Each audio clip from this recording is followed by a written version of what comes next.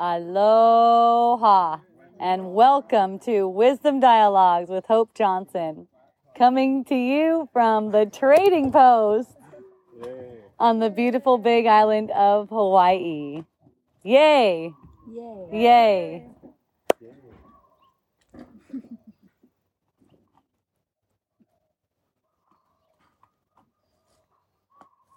All right, so I'll bring up my thing. Oh, Chitta wants to go. How fun. Come on, Chitta, what do you have?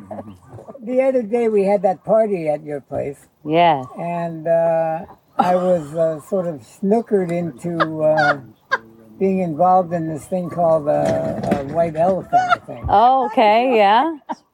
And how'd that go? Snookered. I found it, I was familiar with the concept because Anno had been doing it for like 17 years. At Right. his place, Gaia Yoga. So you knew it really well. I'd already attended 2 or 3 of his elephants. Okay. And I found it to be a waste of time. That's awesome. I felt like we got all these people together, at least 15 people gathered around the circle. And what are we going to do? We're going to celebrate acquisition of stuff that we don't need. Just for the sake of like a game. Okay. I mean, 15 intelligent people, they could be getting to know each other, exchanging ideas to each other on a one-to-one basis. And what are we doing? Oh, grabbing at shit. And it seemed like such a waste of time. That's awesome. And the thing about it is, the people in the circle were clueless. You know, they didn't even give it a thought. Oh, we'll just do this. Well, you can have your own party and have your own Version. deep dialogue sessions. Forget about the. It was my party. Give him a gift of knowledge. It was my Called party. the Blue Donkey. I don't know. Yeah. Make it something Yeah, different. so that's just a really common thing, and I'm not saying like that's a definitely totally, it's valid, because from your perception, from your perspective, that's not something that you would want to do at a party, so you're like, what the fuck? Also, those kinds of things are always popping up within your experience. They're always going to be presenting you something like that, like not good enough, like that shouldn't have been done that way.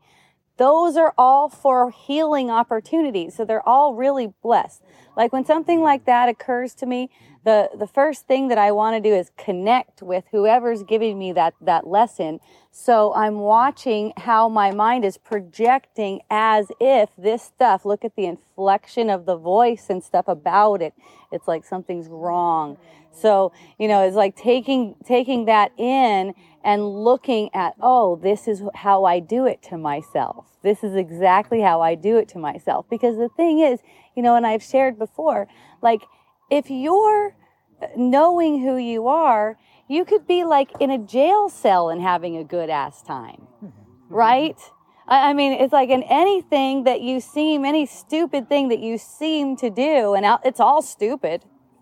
I mean, there's really no difference between like Wisdom Dialogues and the White Elephant Exchange. It's all just really stupid. It's like the mind categorizes things to say, this is better than this. And that's just going on all day long. That's what it does, right? It's just always like making things up. So, and then to me, from my point of view, like I appreciate the feedback, and I know too, we don't have any choice in what we seem to do. Whatever we seem to do is for the most benefit for everyone involved. It's like whatever it is. So there's no need to analyze it, and you're always taking in information, like all the feedback and stuff. You just automatically taking it in, and things percolate, and things automatically shift anyways, because that's what they do.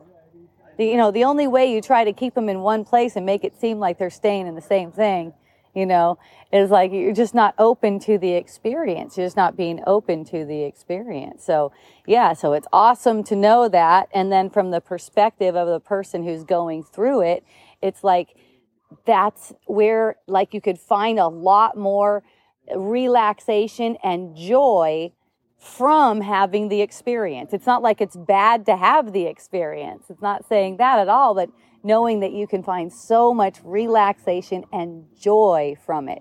Because see, the thing is, there's always a should in something like that where you're harming yourself, where you're basically thinking a thought that's defiling you. There's always a should in there, like something should be different, right? Or I expected it to be different. That automatically is placed on your mind, and you start to perceive as if you're not living up to expectations. That's how that goes. And people will even reflect it back to you, and you'll take it personal and stuff like that because of the projections that you did onto yourself before. That's how you know. If you take it personal when someone tells you something, that's an indication that you already laid it on yourself. That's all. You already laid that on yourself. So it's like they're just reflecting to you what you can be released from, if you'd be willing to be released from that thing, right? They're just showing you that. That's why it's fun if you live with people, like let's say you live with people and they're trying to project onto you, in your dream, because no one's really trying to do anything, but it seems like really, really, really like they're trying to project onto you that you have some kind of obligations and you're supposed to be living up to some obligations, and there's certain things that you should be doing or should have done. Okay, so when you get that perception, if you're willing to see that that's you, like you ask them to say that stuff to you so it could seem like it's coming outside of yourself, but really you're doing it to yourself from within. So anytime there's a reaction, there's always some painful thought that's underneath the reaction. Isn't that fun?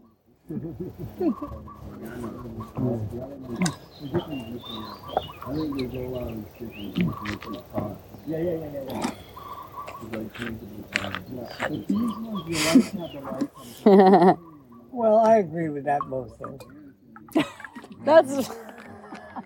That's a relief. You're so fun, Jada.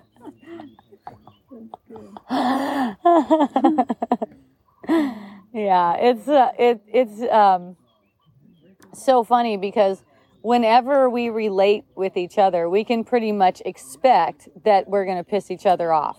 Like, that's just how it goes. Like, you could just wait for that because, you're already pissed at yourself, right? So, you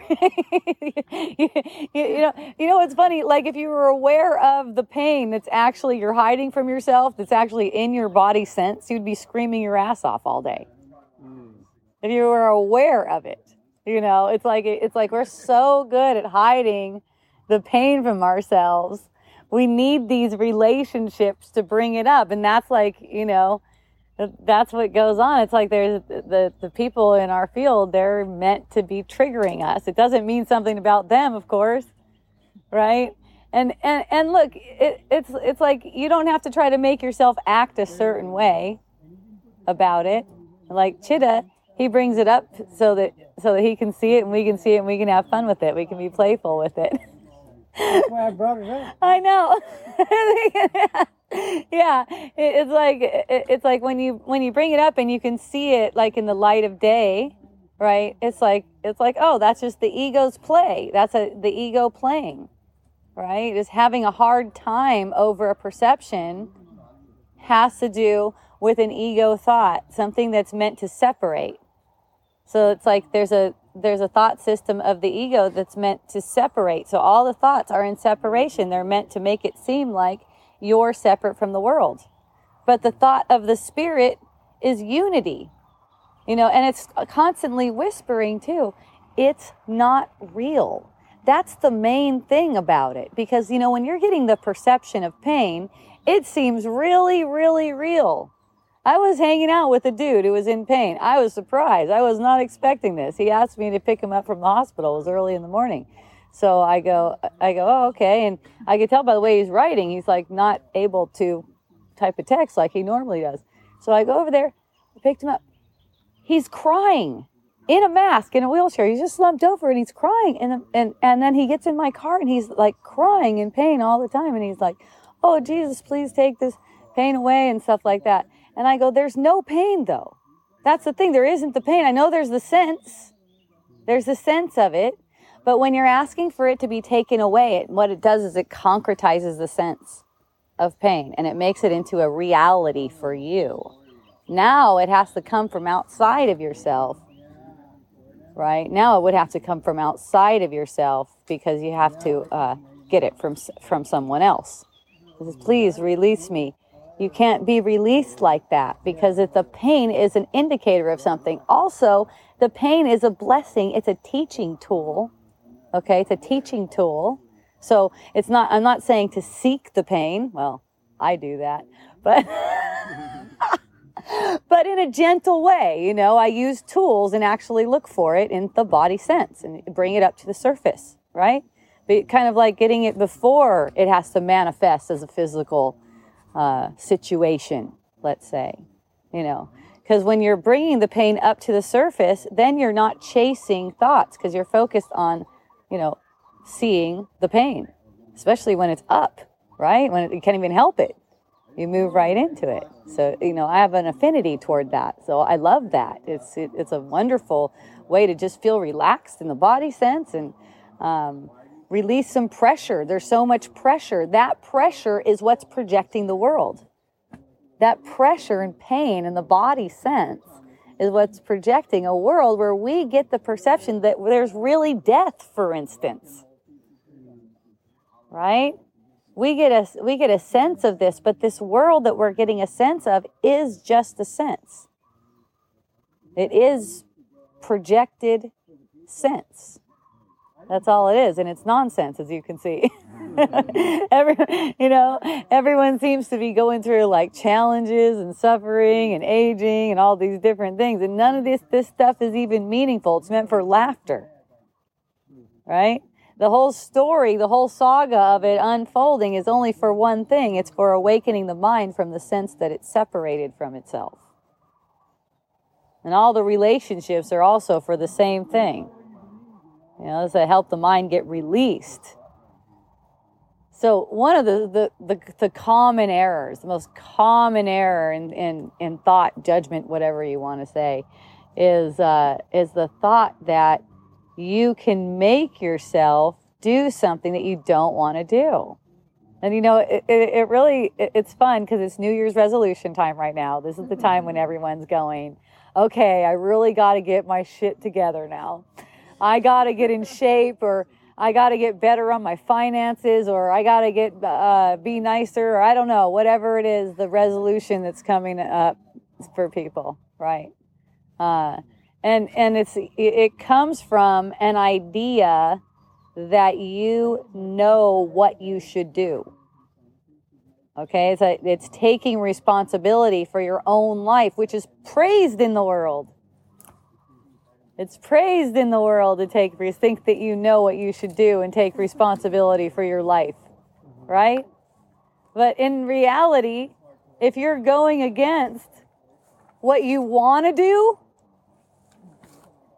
your mind is split. It's going against what you want to do in your mind. And then look, if you find yourself doing what you want to do, then you're feeling guilty about that. Whenever you think that you can know what you need to do, you do not know. That's why if you stay in the asking mode, what should I do? You'll see that it's just a natural desire is guiding. You'd say it's like a natural desire. That's just one word for it that I can associate with it. It's also called the Holy Spirit to people. It's one guide. It's our one guide. It's so simple like that. We've been taught that we're dirty and that we have bad, dirty minds and stuff like that. Okay, that's not the case. It's like the mind is pristine and it's whole and it's wholly sane. You have not gone insane. Okay? It's like you're watching a movie and pursuing some insane thoughts and making your own movie up. Your mind hasn't changed, though. So anything that you get a perception of, you can have release from the perceiving. Okay, it's just that perceiver, that one that thinks it knows what it wants, that one that thinks it knows what it doesn't want, like Chitta, that knows that it doesn't want white elephant, it doesn't want a white elephant party, right? I got the chocolate truffles. I got the best present. I love that. I think Chitta just didn't like his present and he's sour. Well, I got a stone. Yeah, he got a stone. Rose quartz. Rose quartz. Oh, well, there's But rose quartz. someone else wanted it. I would take a rose quartz. I actually traded sideways for this spinner. Oh, Fidget spinner.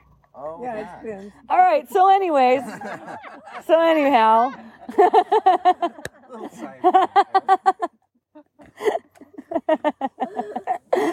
That personality, that one that thinks it knows what it wants and one that knows what it likes and everything like that. You know, that personality itself, it needs love. Let's say that. It needs love, okay? Because it's struggling. It thinks it knows and it's got this big-ass burden on it. And that self is not you, but you're viewing that self and you're identified with it.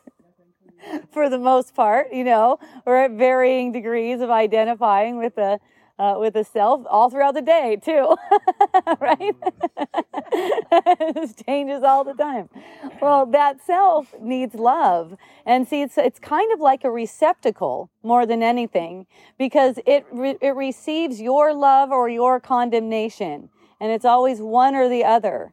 And with every thought, it's like you're projecting onto it.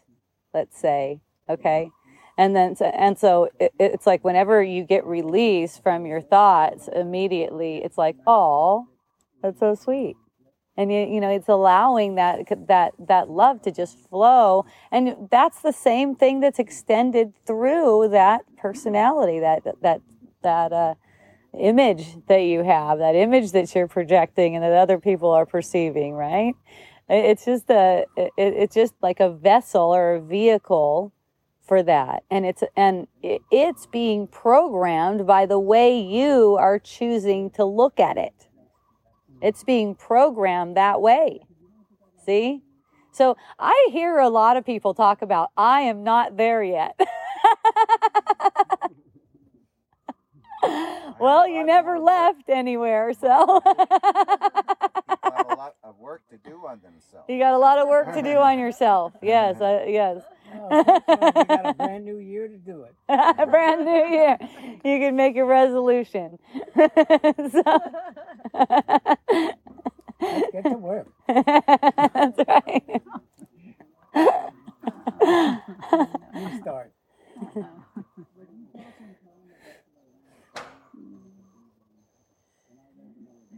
But there's no work. That's the thing. It's really like an easeful relaxation. So, you know, I like how in the Bhagavad Gita it talks about how whatever you do, do it for me. Because you may feel like you need to work. I mean, there's people who feel like they need to work. They get out the fucking book and they're studying it. Are they really checking in and feeling like if they're called like in a way that feels inspired to it? Or are we just going through a rote thing because we think that'll get us somewhere? The thing is, the Spirit is always calling. It's always a calling. But our mind will talk louder than the Spirit's calling and say, this is what you should do. This is what you should be doing. And then that changes everything. You guys, I'm sure, have seen that a bunch of times. It's so easy for that to occur. You know, I notice that just like with my physical practice, it's block therapy right now, that I'm going in and noticing how I sense the thing, and I have these programs set up, and there will be a sense of this need to like get through the program rather than sink into the juiciness and the yumminess of the experience. There's a word for this. What is it? Well, spiritual materialism. Spiritual materialism. Nice. I like it. Yeah, that's awesome. Yeah, it's like what have I accomplished? Right? It's like getting into accomplishment mode, kind of like another notch or something like that. And, like for me, it seems like I like to set up systems just so like they're in play. Here they are. There's a program right here. There's a program right here. There's a program right here. And then I can like bounce around. The thing for me that comes up is a sense of attaching to the program, which is great because whatever's seen is not a problem, right? Whatever is seen is not a problem. When you see it and you're aware of it, it doesn't do it. It's just you're not doing that. You're aware of what kind of power, for one, that thought process has, right? These thought processes that we choose to pursue are not benign. They're making us into something. They're always making us into something, right? So to follow a thought process as if you need to do this thing and you're going through motions to get through things. Now, this is the normal way people actually go about life, though, okay? They're not even checking in with what am I called toward right now. And this is on purpose. The life is set up like this, right? You learn from an early age. You got to go to school. You got to go to Sunday school. You got to do all your stuff that you got to do, right? You got to brush your teeth. I didn't make my kids brush their teeth. I just wasn't trying to give them some routine like that. How do I fucking know they need to brush their teeth? Because people told me that? Like, really? Did a toothbrush come with teeth? Like, who told us this? I don't know. It seems like I need to brush mine. I brush mine, right? Apparently. I bet you tried not doing it. Little bit. Not for long. I'm trying to make out and stuff, and also if I could smell my breath smells bad. I don't like to get too close to people. I'll like talk away from them and stuff like that. So yeah, I do the toothbrushing thing for sure. But like when my kids didn't want to brush their teeth, I was just like, okay, that's cool. And they'll just like do what they do with it. And the funny thing is, like my one who's like, how old is that fucker? Oh, he's almost 15. And he hasn't been to the dentist. That silly thing where you start taking them while they're like a little tiny kid, right? He just like uses Uncle Harry's toothpaste his whole life, and he barely brushes his teeth. His teeth are great. They look awesome. And it's funny because the dentists are also programmed to believe that healthy teeth come from going to the dentist. Well, the funny thing is, I just skipped going to the dentist for like 10 years, right? And then I went to the dentist because I was like, oh, I'm going to go to the dentist and see if there's anything to clean off my teeth. I don't know. Got a wild hair up my ass. So I'm over there at the dentist place, and they're like, when was the last time you went to the dentist? And I go, 10 years. And they're like, what?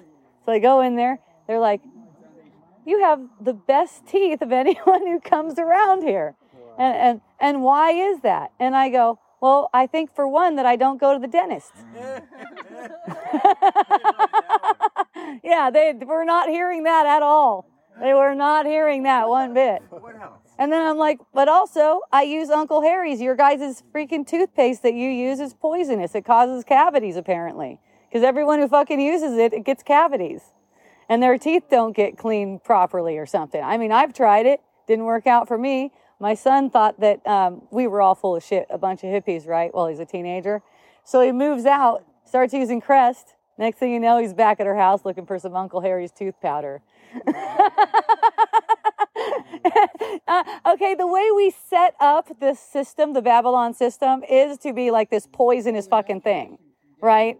It's like, these are the effects we gave the shit, okay? So, it's like, if you start testing it out, you realize it's like the ego is lurking within the Babylonian fucking system. That is what's going on, okay? And then at the same time, why is the ego lurking within the Babylonian system? Because the ego is lurking within the mind. So it's always to show something, right? It's always to reveal something. Yeah? It's showing how, we are making this thing into our own hell. In our mind, we're just like making these weird things up. And then that manifests as like like a conglomerate of like corporations and government people and everything. It looks like they're all in cahoots to fucking poison people. It's a trip. and you know, it's so funny. It's like it's like the evidence seems so apparent too. Like if you go through the system and you happen to see for yourself, you know, you happen to kind of like see behind the curtain what's going on with the system. It's like, whoa, it's like your whole reality just like got discombobulated. You can call that disillusionment, because there's this illusion of what your world is. And then you look behind the curtain and it's like, whoa, what the fuck? Yeah, that's symbolic. You know, it's like this illusion we're trying to make of this life, and we're trying to get it to where we want it, get everything to how we want it. Like for instance, I can't handle being stressed out, so I need to try to make the world so it's not stressing me out. Right? And that's never going to work. That's always going to make the world antagonistic to you. Right? So if you're experiencing stress, which is huge for all of us, okay? It's like just the stress of this sense of gravity, okay, in the body sense. It's a lot of stress. So you say we're under a lot of stress. It's kind of like there's something within us that just wants to scream all the time. You know? It's like that's just the nature of a body. That's why Eckhart Tolle calls it a pain body. All right. So that's kind of like driving us around this thing. So when you look behind the curtain and you notice, oh, okay, the whole thing is set up on this anger and this, you know, this idea that the self is guilty and in need of punishment. So it's okay. So it seems like it's okay to put like a known poisonous chemical within water, food, lotion, you know, to make the toothpaste so that you will be making the dentist money when you show up over there. That's a fluoride. Right. And now, you know, over at Target, apparently, I just was like, I was like, this is the funniest thing I've ever heard, probably, that there's actually fluoride water at Target, because it's called baby water, actually, because it's for babies. Bob, will you go over there and ask them to not do that while this is happening? Yeah. Thank you. I appreciate that. We all Yeah. do. Here, let me put a drill on for you while you're talking. See if you could do it with this. Sure, I can. It's not my preference, though.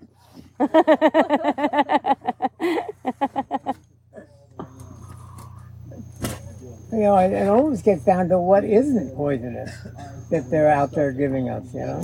Well, sure. And, you know, the thing is, too, with that is to not hold it in a position where you're feeling really fearful of what they're doing, right? I mean, there's certain things that come to you. There's certain things that just arise for you. It's like you see, okay, my thing for me, I was just looking for actually toothpaste without glycerin in it. Because I read something about how coating your teeth with glycerin actually makes cavities, because it like traps the bacteria to your teeth. So I was actually looking for a toothpaste without glycerin, and that's how I came across Uncle Harry's. But all that, it's just a manifestation of being open to seeing another alternative, right? When we're not willing to see another alternative, we're not really willing to see behind the curtain too. We're just kind of hoping that they're not trying to fuck us over. Like, oh, I'll just take this vaccine. Maybe they're not really trying to fuck us over. I'll just go ahead and do that thing since I got a job, right? But, you know, or since I want to travel, or since whatever, right? It's just like, and there's not like a thing like I should be doing it or I should not be doing it. There's so many different things. Like, you know, I was just telling a friend that I get my car, like the inside of my car, coated with something. I'm sure that's a bunch of chemicals. I can't smell it. I'm glad about that. I don't want to smell it, but, you know, the whole inside. Well, I get it detailed like every 3 months, and he cleans it up so it's like new, right? And it's like, are you just gonna get anal about everything, or just let things just flow? Because there comes in again what I should do. All you have to go off of what is here's what's saying I should do, and what is it that I want to do, and not even let the should do be a fucking factor at all, not at all. Okay, and if you are letting it be a factor, just be aware that you're letting it be a factor, right? Just letting it be aware. That really helps burn it out, right? Like I'll find myself sitting in my computer, and all of a sudden I run into this technical difficulty, which is so common when you're working on computers, and all of a sudden, all this text that I just wrote, it's just gone. It just went somewhere. So I open the text box because support is close by on this app, and I say, hey, how do I get my text back? And I lost my text. And then they get back to me and tell me that I lost my text. And it's like, I start noticing this thing welling up in me. And I'm like, oh, I get excited about that because I know it's not about the text. Right? See what I mean? It's in the most mundane things you can imagine. The most mundane things. I notice the energy of, I want to get the fuck out of here. I don't want to do this. Why do I do this? The thoughts keep going. And that's that thought that says you're doing what you should do because you should do it. And as soon as I'm like, oh, I see that, I don't have to sit here at all and keep doing this kind of stuff, right? And then the energy just shifted so much, I just like continued going through the process and getting my text back even. Right? And getting some nice technical support, right? But it's the idea that you can make yourself do something because you think you should do it. You can't. You can only dream that you're controlling yourself like that. And then you seem to have a control. You know, it's like one way. It's like the mind enslaving the body, right? It's going to control the body. It's going to say what the body does instead of giving up the control of the body to the one that knows exactly what's good for you. Okay, the one that knows what's good for you is alive in this moment. Doesn't go off of past things or anything. It's just it just feels like inspired. Whatever it is. It's not for you to judge it. It's not for you to be judging it at all. You know, people think, oh, I don't want to give up I'm not ready to give up my life to God yet. Because I got my habits. I got my things that I like to do. All those habits and stuff, they're perfect. They're like, it's you thinking that you can't do it with your habits or you can't be it with your habits. Those habits aren't really yours. It's like they're giving you to watch like a show.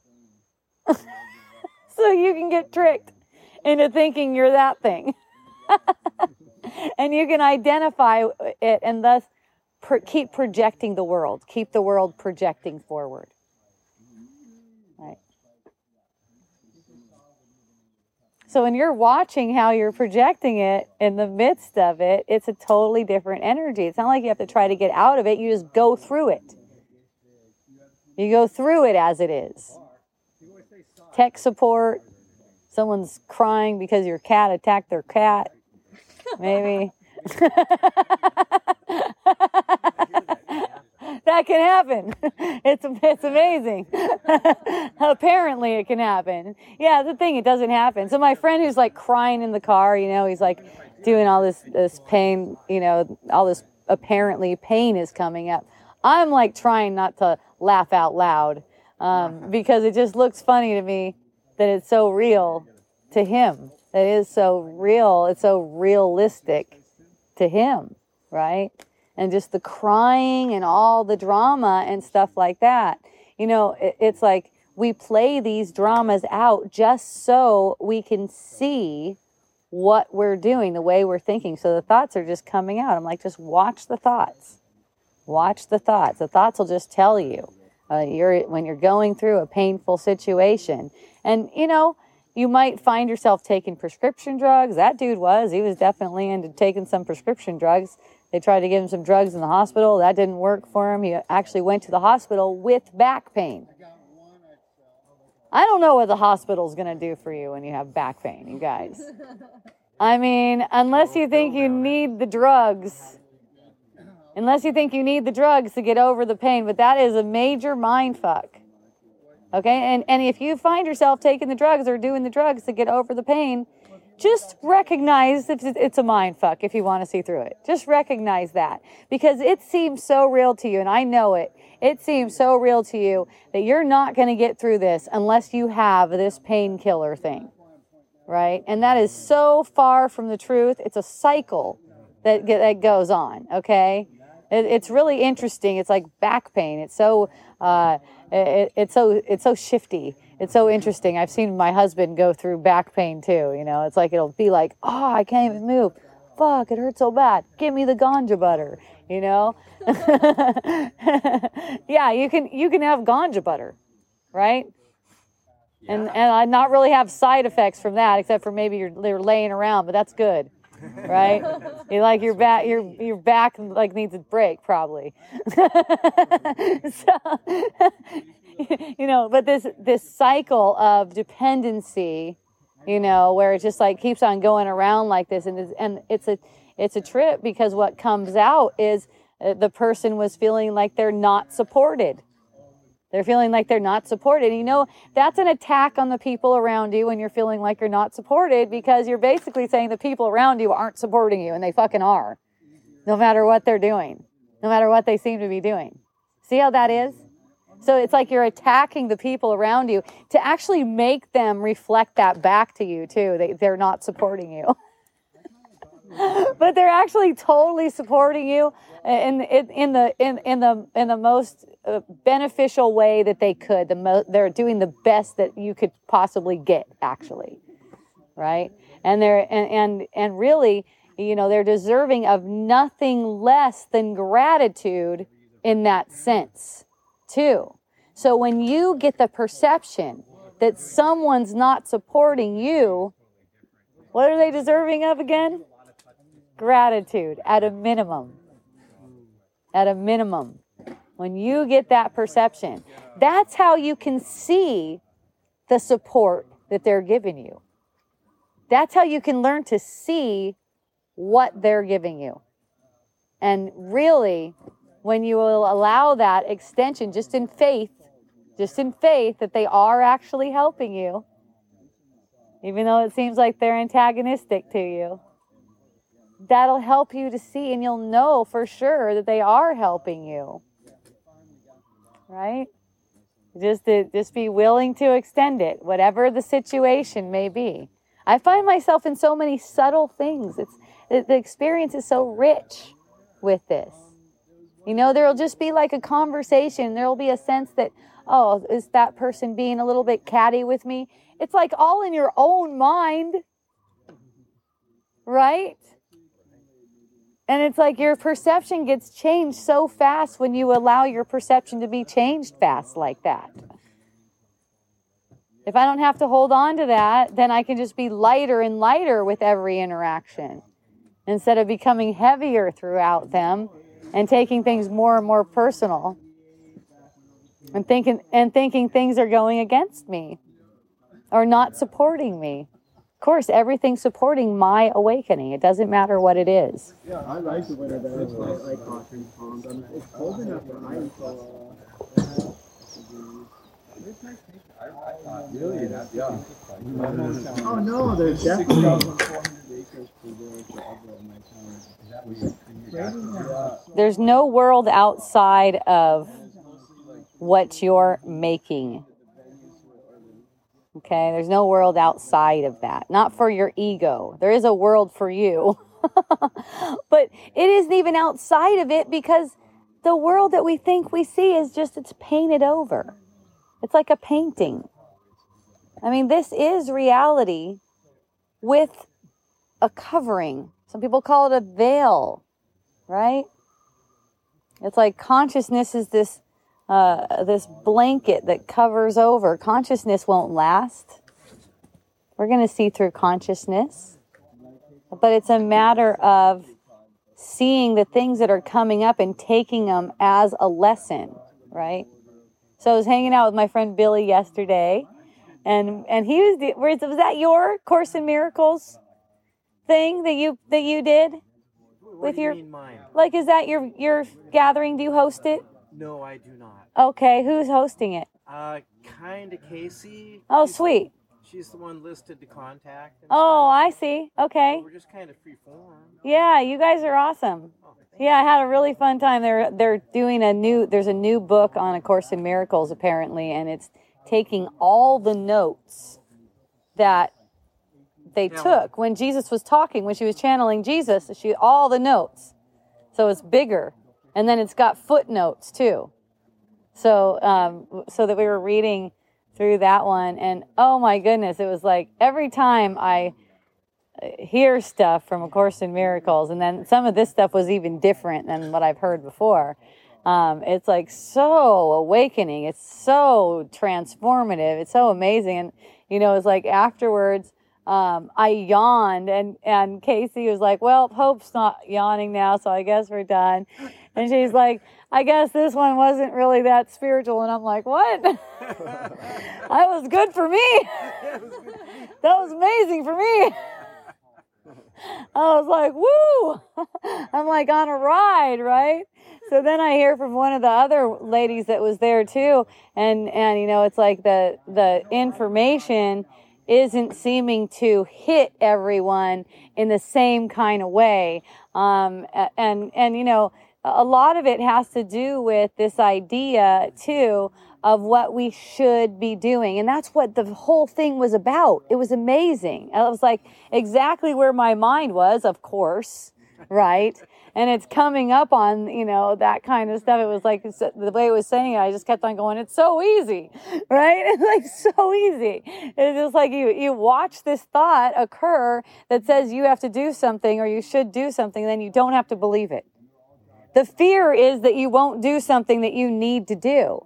But look, you don't need to do anything. And any kind of feedback you get from the world telling you, look what you did, you fucked this up because you didn't do it, that is also meaningless.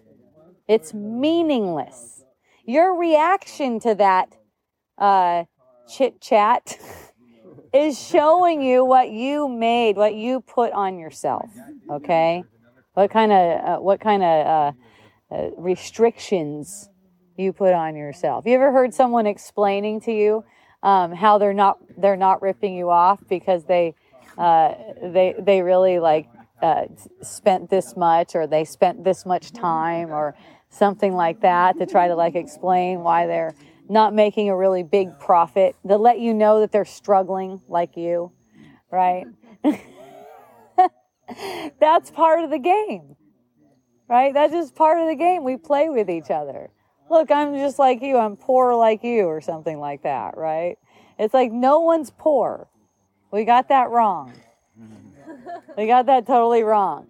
I had a fun time because I grew up with a mom that was pretty sure the end of the world was coming any minute, right? So, oh, you were married to her? Okay. Yeah. So my mom had 6 kids, and she did not save money. Like she would get money, and you guys probably heard that term nigger rich, like that. She would spend it like she's rich, right?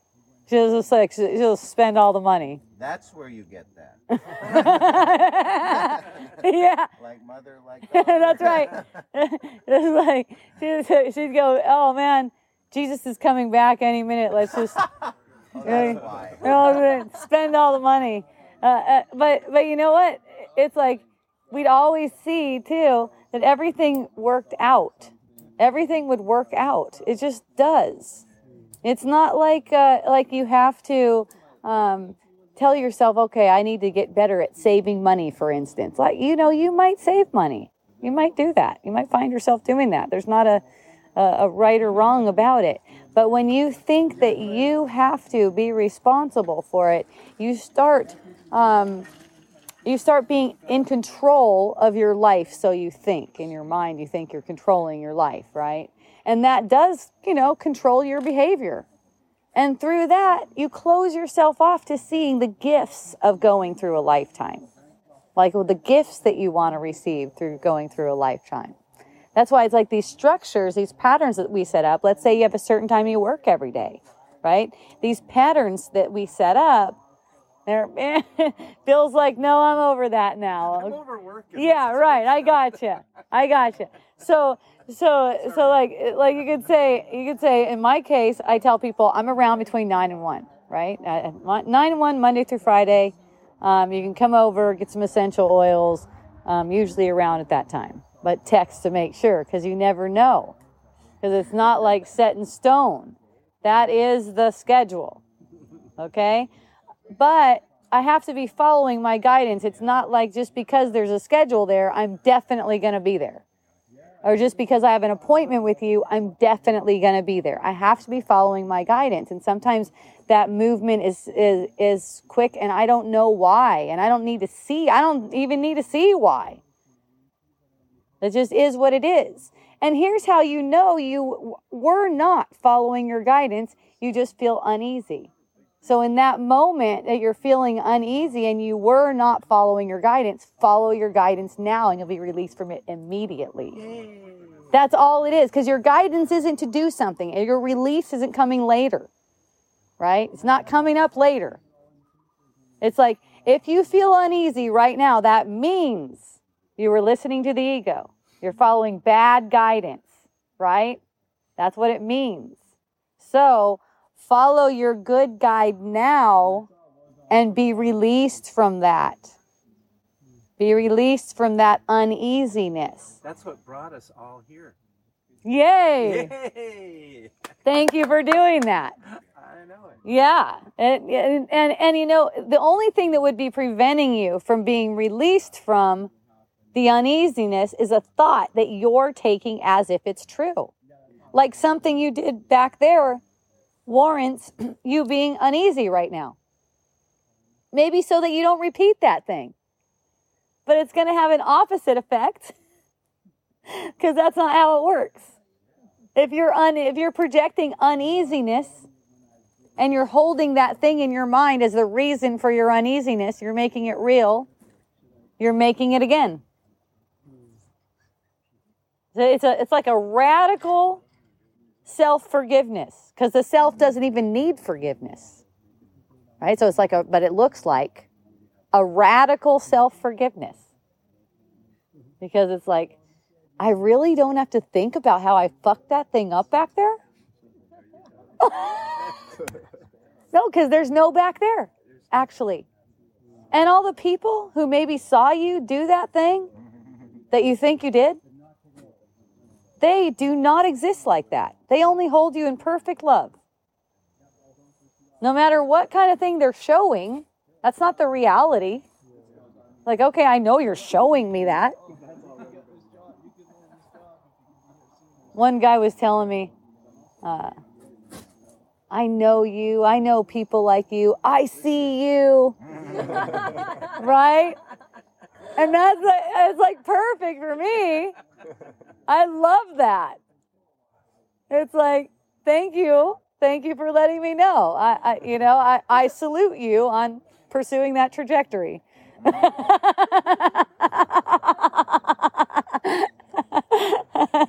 That's amazing. Because I only see you in perfect innocence. I really like that. It feels good to me.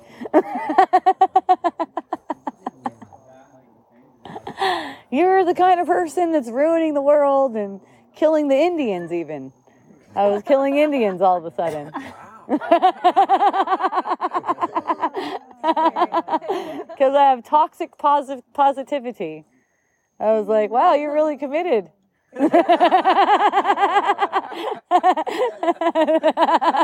You're really committed to negativity being valuable. Those are some hardcore thoughts right there, bro. You know, it's like a comedy show. It's like almost like the ego's coming up on stage and doing like a dance in front of you. Right? It's almost like the ego's just coming up on stage and look at this picture of yourself. Look how bad it looks. You look like shit in this thing.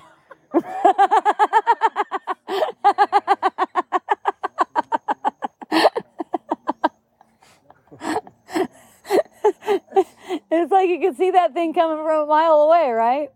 It's look at how you. Here's the image I made of you.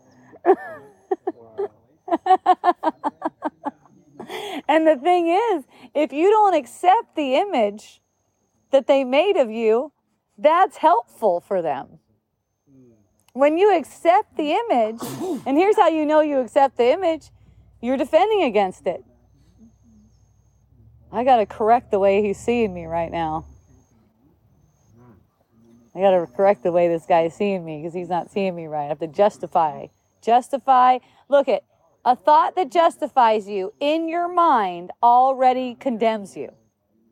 So don't pursue it, and then you won't be justifying yourself to other people either. That's trickery. It's like you need compassion. You remember what I said about condemning or loving yourself? It's like you need compassion once you've taken that turn. And you can allow that for yourself. Right? Yeah, any moment. That's why the choice is yours. That's why you have dominion over the world. At any moment, you can just allow the release for yourself. So, I gotta say, the most challenging thing about perceiving a person who's crying in pain, right? It's crying in pain, is the sense that you can't take it away from them. That's the most challenging thing. Like from my perception, I'm like, oh my goodness. It's like, in my mind, I'm like, that is not fucking real. That's so not real, it looks comical to me. But why does my brother have to fucking suffer like this? Okay, the truth is he's not. Really. He's not suffering. So the perception that I'm getting of him suffering is actually my suffering that I'm getting a perception of. Right? It's actually my suffering that I'm getting a perception of. That's why I like to see it. I'm glad to see it. And it looks like a skit, kind of like an ego show. Because it's like, oh, get this off of me. Let me get out of this. Oh my God, it hurts so bad. And it's like, the pain isn't. It's not even a thing. It's not even what we're getting as a perception of pain is a sense of fear. The pain that we're perceiving is a sense of fear. And I keep saying, I know it's true and it's going to be revealed to me. It's just a matter of time. I know I'm not in charge of the time, but I know that it is a matter of time. It will be revealed to me how to take away pain that seems to be in another person instantly, right? So you could say the challenge or the lesson or the opportunity, in my experience, that's all the same thing, really. But we call a challenge as an opportunity, right? So all of that, what I'm calling that in my experience, is just for seeing through the pain and guilt of not being able to take the pain away. See, the pain and guilt that pops up seems to be that you can't take it away because you weren't able to take it away, right? It's like, man, I know that's not real. Why does it seem to persist, right? And it's like, there too, another opportunity to forgive and trust that everything is occurring in perfect time. One thing that came up also yesterday in that beautiful A Course in Miracles meeting that we had, yes, was about how the Holy Spirit is not just going to manifest healing as in a physical way unless it's actually healing to the mind. Okay, so it's not going to manifest unless that physical healing would actually be healing to the mind, like it would be beneficial for everyone, for the awakening. So in that moment and through those moments that I was spending with my friend, it was most beneficial for the pain to be prevalent, and that's why it was. And that's why I kept on feeling lighthearted, even though, and then whenever you're getting a perception or pain or anything, you can expect these insane thoughts to be kind of like peppering you, right? So of course I'm on the lookout for that. And basically when I got this guy crying, like literally, next to me in my seat. I'm noticing my breath. I'm noticing like my breath is like, I'm noticing that I'm getting nice deep breaths and I'm happy about that. And I notice that I'm happy about that, and then I laugh about that. It really is like, you don't have to go traveling into the mind and all about all the bullshit, right? It's kind of like watching. They're ticking by like ticker tape, and there's going to be some that hook you into guilty consciousness, right? Definitely don't have an issue in projecting like onto, but I have before onto the person that they should do it better, because I know at any time anyone's, I have a projecting like they should do it better. It's like totally setting myself up for a painful experience.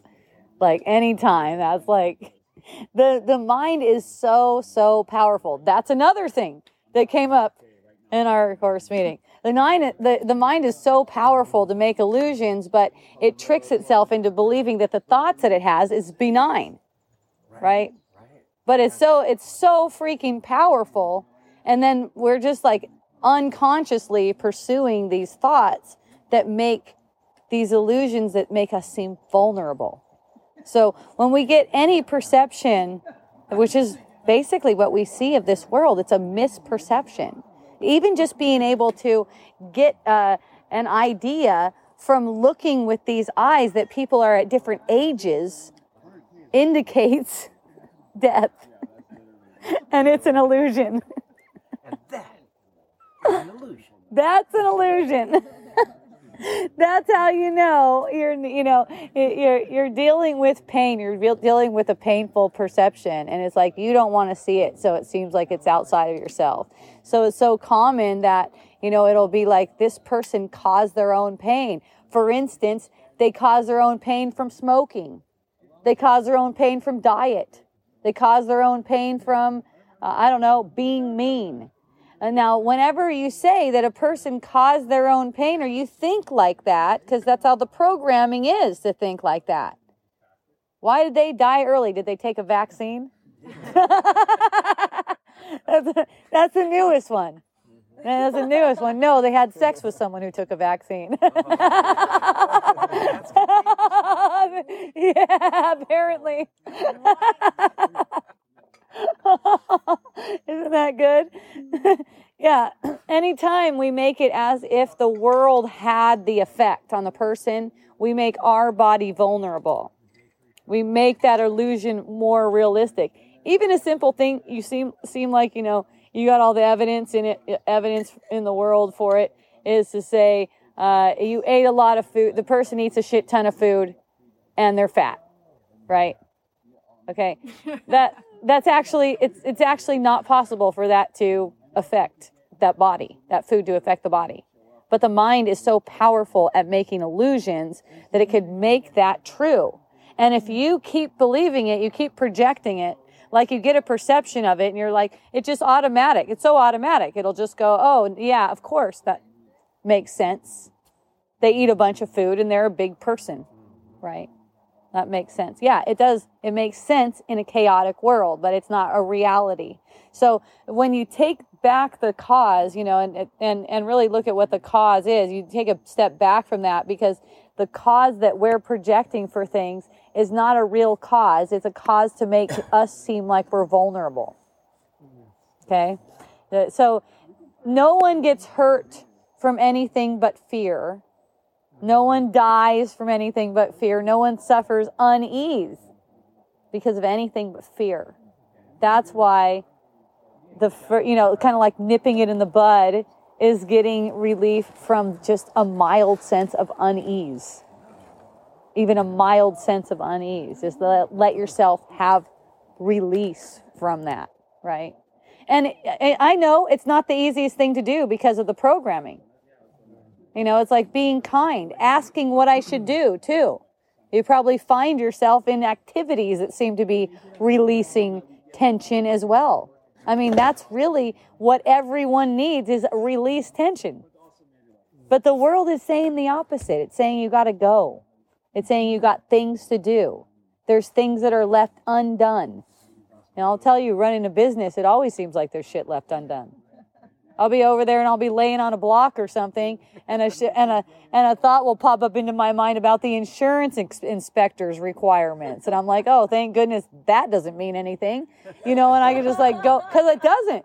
But the ego will say, since it's coming up right now, it must be important. Yeah. I need to make a decision or something. I need to have closure about this, right? I need to say, okay, as soon as I get done with blocking, that's going to be the first thing that I do. And then another thought comes up, and it's about something else that needs to get done. It's like, there's no need to even entertain it. Oh, I don't have to think about that. It just keeps spinning around. It'll come back around. When it's necessary for me to write another email or make another call, the moment will just spin around. Right? It's really easy. It is. It's easy. The thing is, we want to work too hard. Someone asked me, are you saying that all I can really do is focus? And I was like, well, pretty much yes, but gently. Okay, because your tendency is to try too hard. Gentle focus. It's not intense. Like, don't furl your brow on it, right? Like, don't grind on it. Because of everything, because of the passing nature of everything, the way A Course in Miracles puts it is accepting the atonement for yourself, which, this triggers some people. One woman shared with me today, she's like, yeah, I just kept on hearing that word correction, where he kept on saying correction, and I really don't like that word. And I go, well, here's the thing, might help you see how this is. The only thing Jesus is saying that you need correction from is a thought that makes you uneasy. Wouldn't you like to have correction from that? Right. Take this thought. Oh, well, when you put it that way, it's not like he's got a whip and he's whipping you. See, we've been taught that punishment is correction, and that's totally insane. That's an insane thought. Punishment is not correction. That's not how God corrects. That's not how God would see you corrected.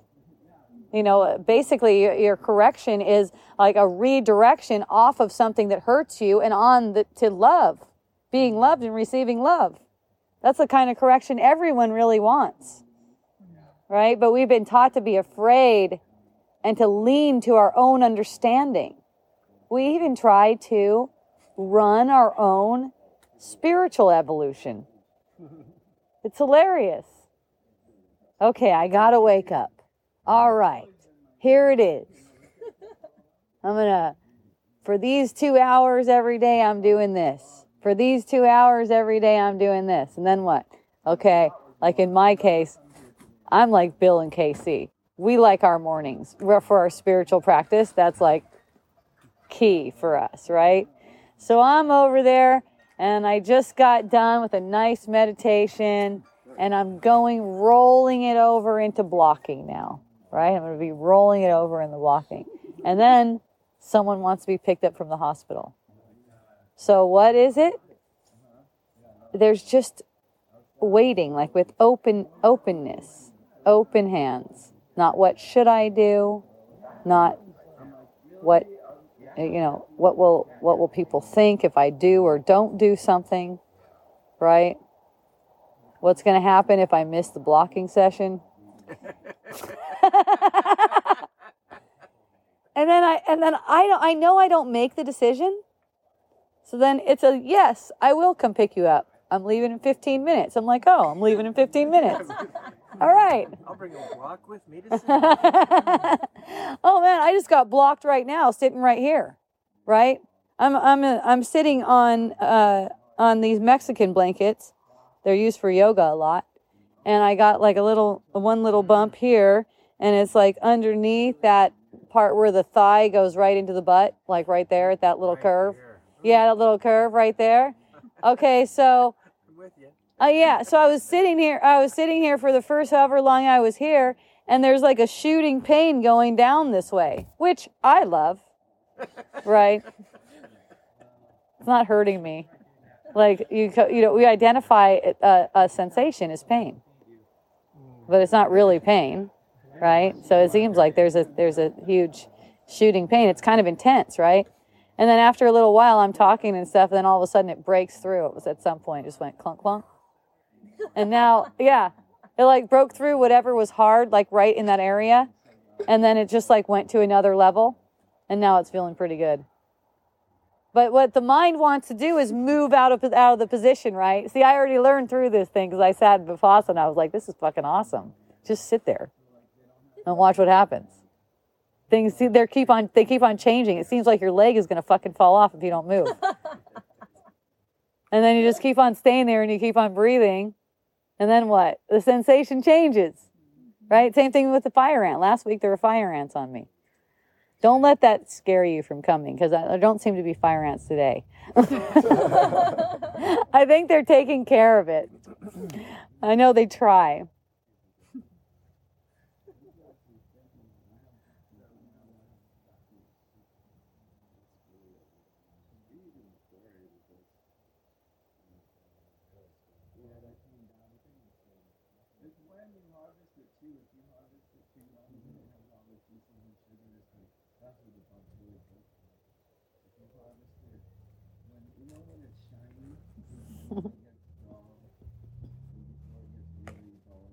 It's amazing what beauty the soul is, and then there's this projection of a form that's already judged by, it's like by a mistake about who you are. There's this form that's like popping up and it's like, am I okay? And, it acts like an idiot, too, because it's not sure if it's okay. I seem to be okay. Yeah, and it'll just come out. There's nothing you can do about it, right? That's why, I've told people before, like, if you're trying to convince me that I'm a fucking idiot, I already know. Right? I already know that. I love that about myself.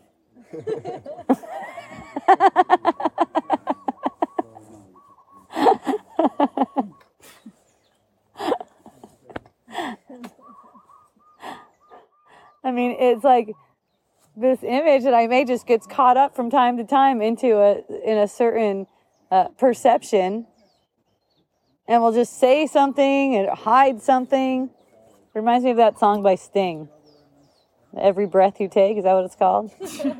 Every breath you take. I really feel it. I really feel what his seeming to me intention was with that song. It's like, oh, can't you see you belong to me? It's like, that's like you watching the form you made with the ego. It's like every step, every breath, you're the one watching this. And you're deciding whether it gets love or condemnation. I really feel like Sting saw that. And that's, or that's just an anointed song that came out to express that.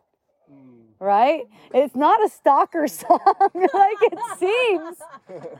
Right? It's like, who's he stalking? No, that's Sting. He doesn't stalk people.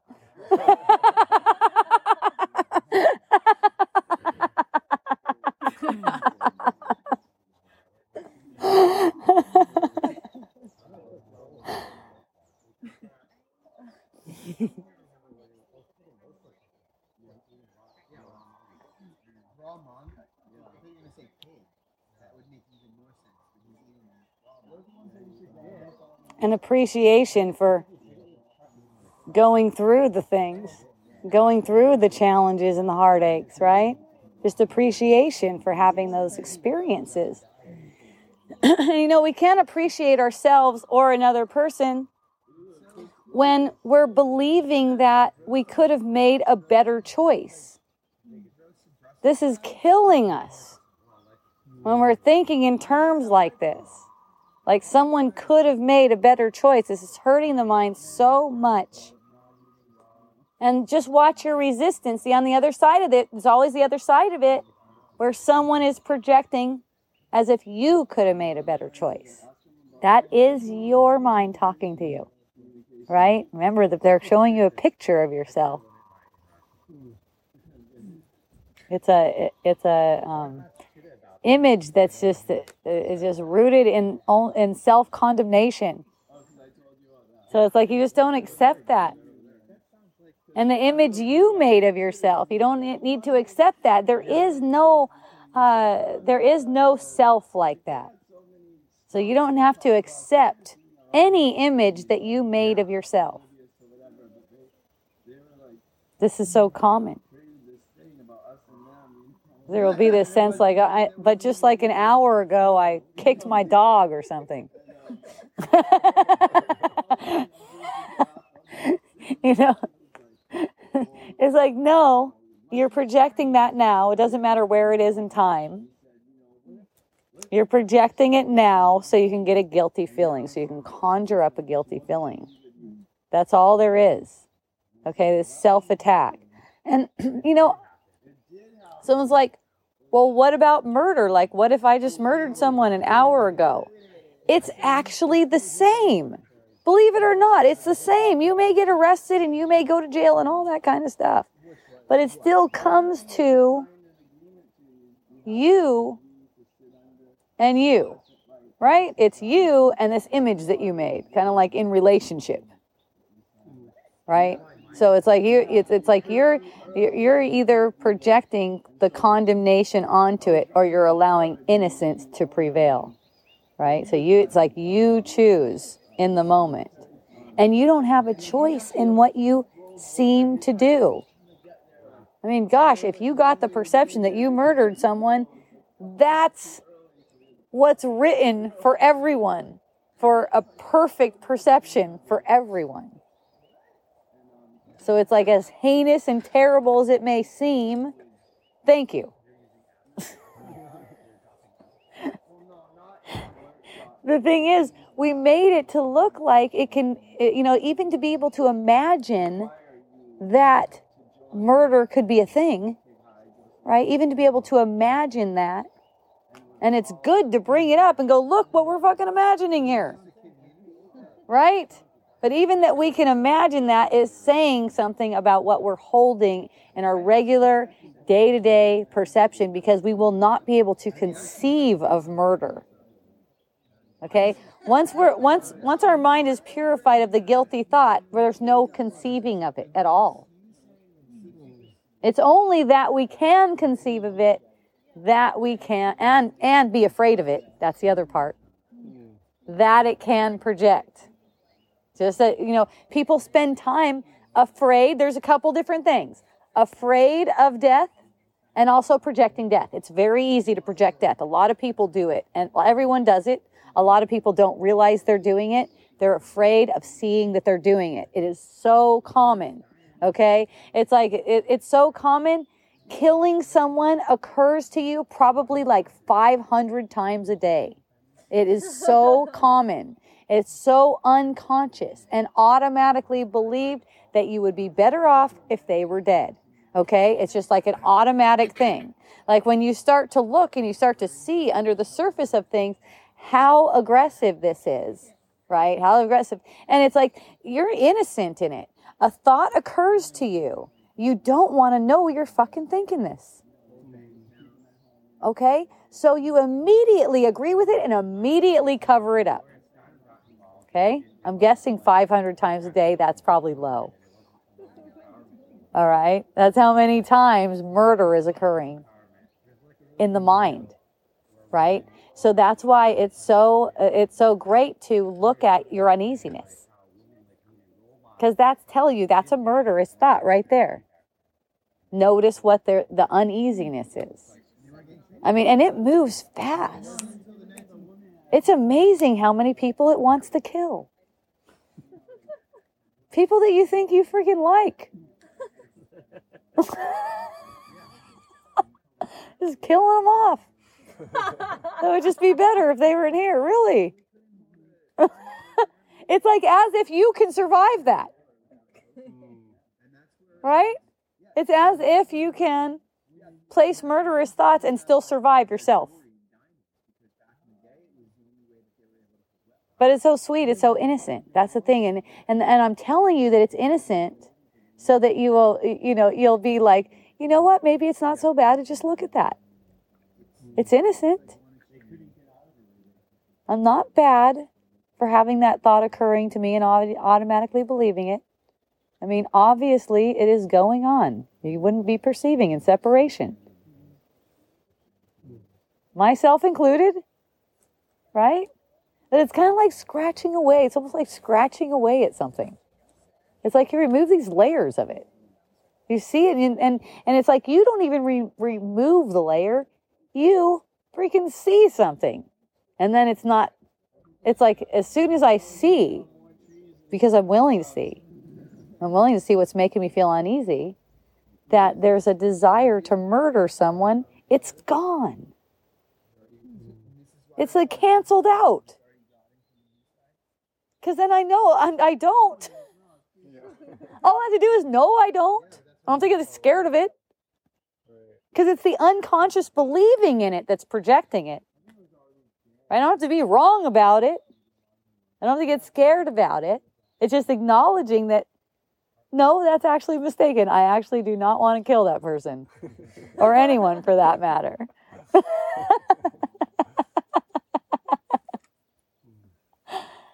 And that's how the world is propped up. It's a murderous thought.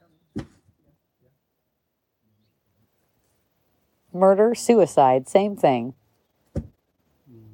Right? And that's why we can get the perception that murder's possible. That's why we can get any perception that it's even possible. Because of suicide? Because of the suicide murderous thought. You know, just like what I'm talking about, how that occurs all day long, is just always sending out trajectories of the original thought, right? It's always sending out these trajectories saying that these different people that deserve to die. I mean, that is one thing that politics is for in large parts. In large part, right? That was another thing that was brought up, huh? You vote. Whenever you cast a vote, you're not just voting for something, you're voting against something too. And in this case, it's become like, for a lot of people, super aggressive, where it's so important because the other person is so evil, right? That's the murderous thought playing out. Okay, a lot of the times it's more subtle than that, but that's like ridiculously obvious. That's not subtle at all. It's like so obvious. It's like 50-50, 50% think that one whole party should be burned to the ground. And it's the total same on the other side. And each one is like so sure they're fucking right. Right? And the other side is really stupid. Stupid? Not only stupid, but so dangerously stupid that they need to be squashed. It's like it totally went to like this huge extreme thing for people. And you know, whenever you see something like that, whenever we get the perception of something like that, we're stoked because it's like big lesson time, right? This is big lesson time. They talk about it in the Bible. I don't know. They talk about the end time and the book of Revelation and things like that, about how all these signs are going to come. And all these signs that that it's saying would come are come, right? They think like these are the kinds of signs. To me, it says because there's no world, right? And we're all on a lonely fucking journey through our own trajectory of thought. If we're getting the perception of this, it's our end time. So fuck yeah. Yeah, exactly. Right? If you're seeing through what is being presented as reality right now, it's your end time. That's how it is. And it does get intense toward the end. You've heard of darkest before the dawn. So it seems like things are bleak and people are going crazy. The prediction from Nostradamus is cannibalism this year for 2023. I don't know how they came up with that. I don't know how they translate that out, but it becomes the news. And I'm just kind of like, just the idea that it's the news is just like fucking funny. Like, that's really good. Good one. I would, when I was a kid and my dad used to get the newspaper, right? You never see anything like that about how 2023 is cannibalism. It's like gone all the way funny. But it's like, those are the funnies. it is. It turned into the whole thing's the funnies now. It's like all this doom and gloom, and it's like, wow, are we just gonna like keep on falling into this trap again and again? And it's like the people in our perception that seem to be falling into the trap. All they're doing is making a show for us, because remember, we're on a lonely trajectory of thought. It's a lonely one. So it's like blessing people on their adventure. They're on an adventure like yours. Having a completely different perspective and perception. And you're just blessing people on their adventure without like having to compare. You just don't even have to, because it doesn't make sense. Not because you shouldn't compare, right? So I would say, like, if you feel like comparing, compare like a motherfucker. Just keep on comparing until you realize. Because if you try to stifle it, right? If you try to stifle it, all that does is help it to grow more, right? Whatever it is. People try to control themselves, not realizing, like they'd say, okay, all right, that's it. New Year's resolution. I am not smoking anymore. I'm going to start taking care of my health, and I'm going to stop damaging my body like that. I'm going to treat it like a temple. You know the whole story, right?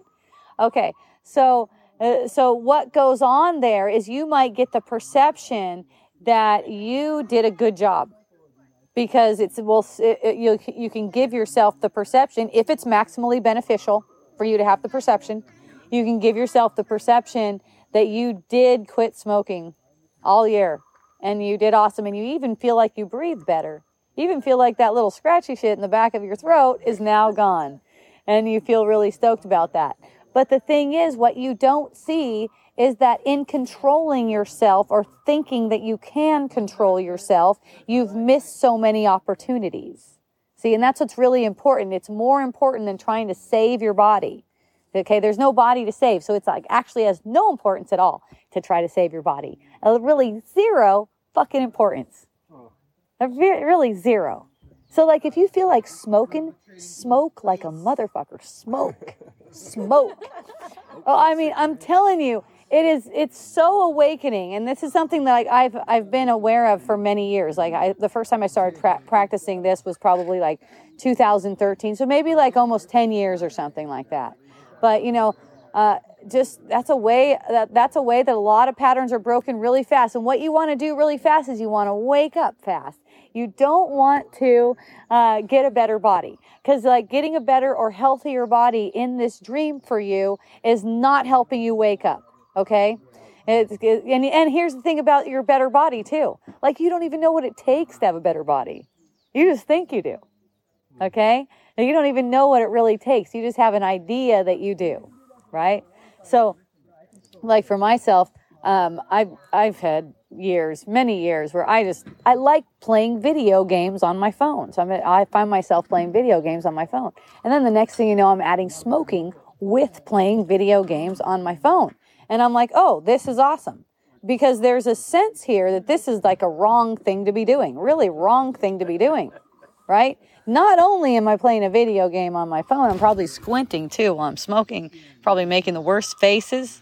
Not good for beauty at all, right? Yeah, you're like, you're playing a game. Right?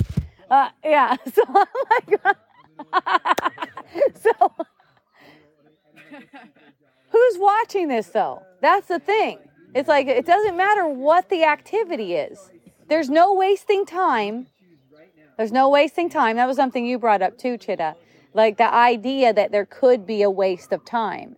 So the only way that time could be wasted is when you're spending it wishing it were something else, wishing it were something other than it is. Basically, that's how we waste time, right? So if I'm playing a video game and smoking a cigarette and wishing that I'm different, like I didn't have this craving for a cigarette and a video game, and especially not at the same time. It's comical. and the idea, okay, how much of my day am I going to be spending smoking and playing video games? Well, let's see, right? Let's watch and see. So there would be some days where it would go, okay, it's getting like the smoking goes up and the video game playing goes up. And it's like, okay, that's fine. We're just watching and seeing. We're watching how it feels and everything like that. And the thoughts that are coming on that ticker tape right there, those are for forgiveness. And through the activity that we seem to be doing, we are bringing those things to the surface. That's how they're being brought to the surface for us, really. We're not really doing anything. That's what I mean by, when you get this idea that you know what you should be doing, you are fucking wrong. You should be doing whatever you seem to be doing right now. Even if it's smoking and playing a video game. You see what I'm saying? And don't make it into, okay, I'm only going to do it for this amount of time.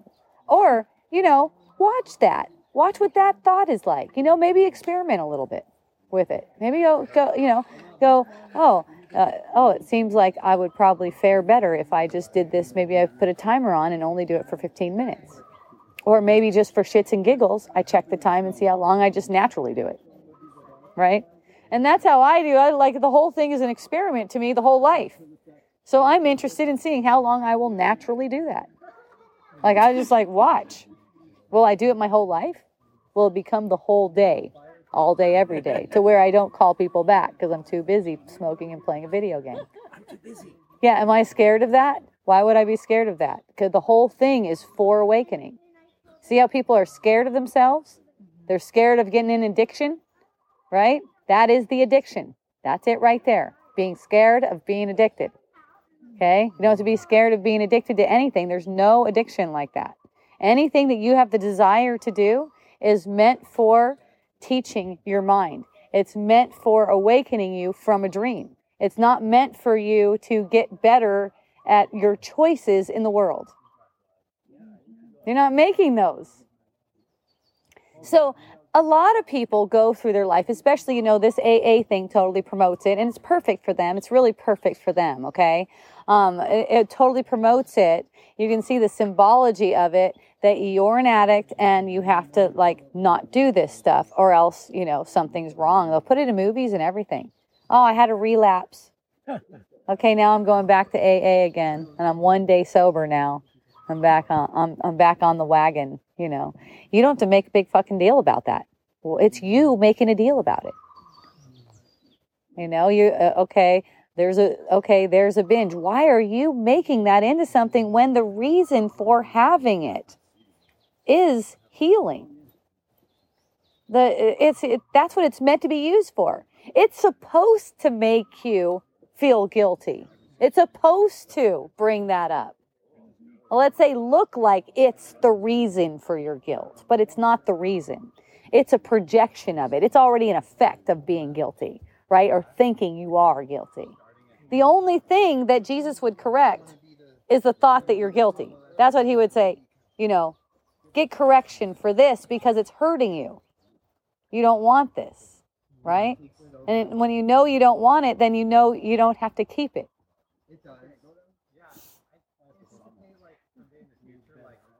But it's funny because the ego will tell you that you do want it. So there's conflict in that too. It's like, oh, I don't want all this murder in the world. And it's like, yes, you do want the murder in the world. Right? Because look at the murderous thought. If there were no such thing as murder, how would you be able to think that about that person? And therefore, in comparison, make yourself innocent just by comparison, though. Make yourself a fleeting sense of innocence that you have to keep on projecting death in order to prop up.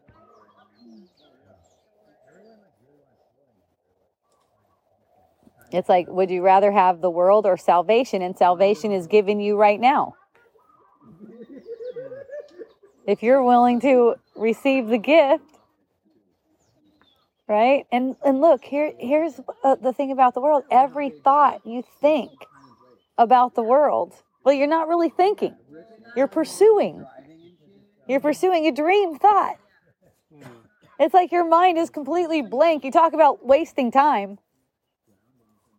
I love that too. Just to see that, oh, I'm wasting time. There I am wasting time again. I just went off on a thought. It's not the playing video game and having a smoke. No, I'm dug in if I'm into that video game. Right? But if I'm thinking about how I want to get out of doing this, or I want to be somewhere else, or questioning it, or anything like that, then I'm wasting time. See? It's not the activity. People think people are wasting time on Facebook. I freaking get so much off of Facebook, I barely even have to look at that fucker. I just like, the screen comes up and it's like, whoa!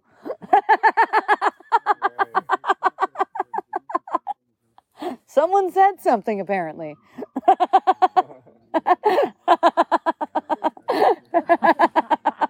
you love all those memories that they give you every day? I mean, how do they come up with those things, you know? How do they decide what memory you're going to like or whatever? What memory you're going to like? Because you posted it. I know. You must have liked it. Yeah. So many of them are just so profound and so meaningful. Well, because you're posting, you've been posting profound, meaningful shit. Right. Yeah. Apparently. But then they send it to me just at the right time. When that thought, that idea is just perfect for what I'm dealing with. Isn't it great? Yeah. I know. I love Facebook. They do great things for me. Yeah, it's all like that. It's actually all like that. You know, it's like they do their censoring and stuff. They do that stuff too, right? That's Put you everywhere. low on the totem pole for who's going to see your posts. They do that stuff. But yeah, whenever I find out myself over there, it's so funny too. I'll see posts from people talking about how we're wasting time on Facebook, and it's like another dude will come on and go, dude, you're saying that on Facebook. You realize that, right? You're wasting time talking about wasting time. Yeah, talking about wasting time. But that is the waste of time, is believing that you can waste your time doing anything else but thinking against yourself. I mean, when you're thinking against yourself, you're wasting time. That's it. When you're thinking that you can waste time by doing something, you're thinking against yourself. When you think you know what you should be doing instead, you're thinking against yourself. Look, when you force yourself, you guys know the feeling of forcing yourself to do something that you have to do. A lot of people go to work that way every day. Like they're forcing themselves. I'm doing this because I have to do this for my family and that kind of stuff.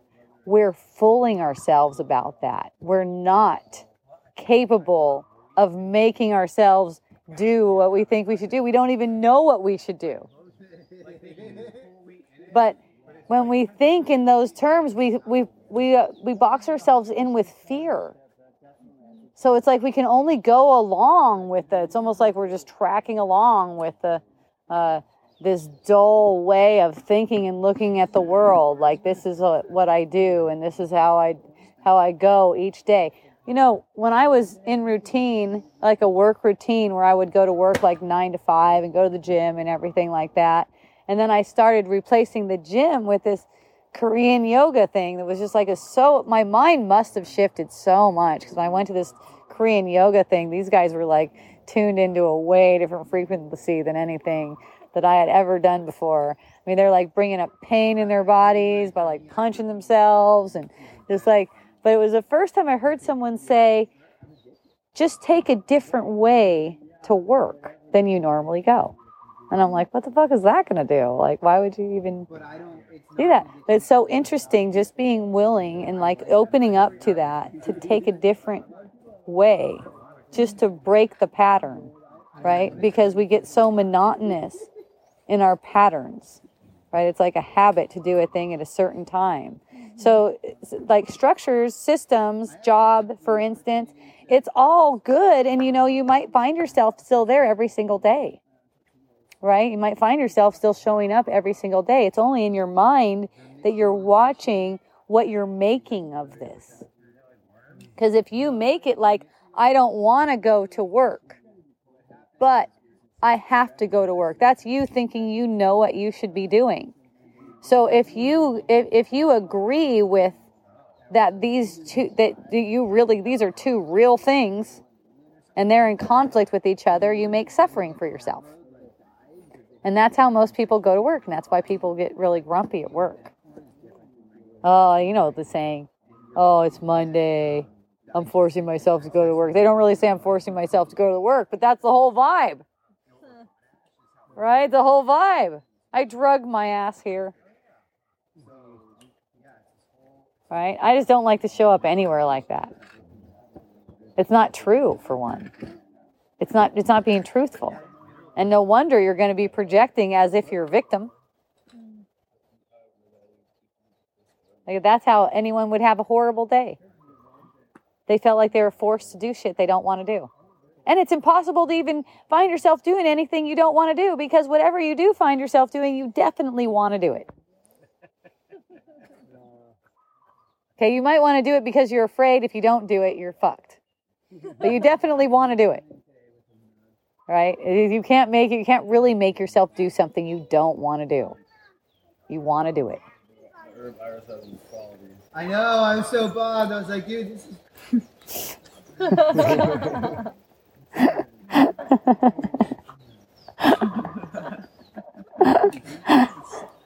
Well, Wisdom Dialogues with the Trading Post may be coming to an end. I don't know. We'll see. We'll see if I'm coming back next week. I'll let you guys know. It'll be on the open. They had a work party today. Normally there's no one here. Yeah. It's not up to me. It's not up to me. I do not mind at all. It's just fun show. It's just fun to watch. Actually, this might be good advertisement for those people, that we're here doing this. I was thinking we should make a poster. I'm sure it's perfect. That's for sure. We should make a poster that everyone who comes to Trading Post Wisdom Dialogue here every Friday, 3 to 5, People that come see it, yeah. will see it. Yeah. But I mean, mushrooms, I feel like, are so much more medicinal.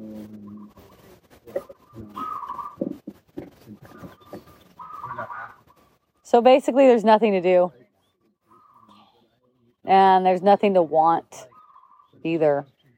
So that way you could be playful with the things you seem to want. Like I could say right now, I'm excited about the women's soak that's coming up on Wednesday, right? But it doesn't have to be a burden or any kind of pressure or anything like that, because it doesn't even matter. Right? If for some reason we don't end up at the women's soak, I'm still the same. Nothing's changed. And it's like there's no experience that I need to have. There's no experience that you need to have either. It's not like that. Like the experiences are just coming as they need to, in perfect timing. And when you're willing to look at them like that too, everything turns into a blessing, like for everyone. It's like whatever it is, oh, perfect.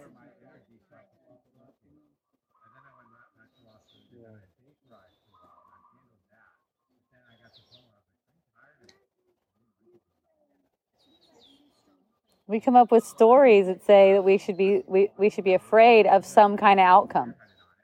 Like if, for instance, you go to court and the judge says you owe $50,000, or you have to go to jail, or you owe that other person money or something like that. People will be afraid of the outcome. None of those outcomes mean anything, though. You're really going to court to join with everyone who's there.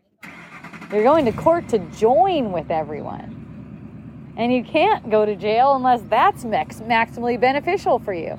You could be in there laughing and having fun. That's what my mom does, actually. She'll be laughing. The judge will think she's so cute. Just let her off.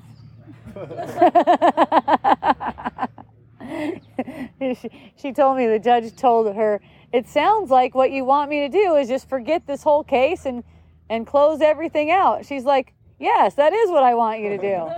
He's like, okay. Just like, forget that this ever happened. Yes, that's what I want. Right? Because it's all an energy too. It's like there's this sense of this authority that can make you go to jail. No, you can't go to jail unless it's maximally beneficial. You want it if you're in there. That's the way I just treat everything like I want it. Like even when my freaking software doesn't work, right?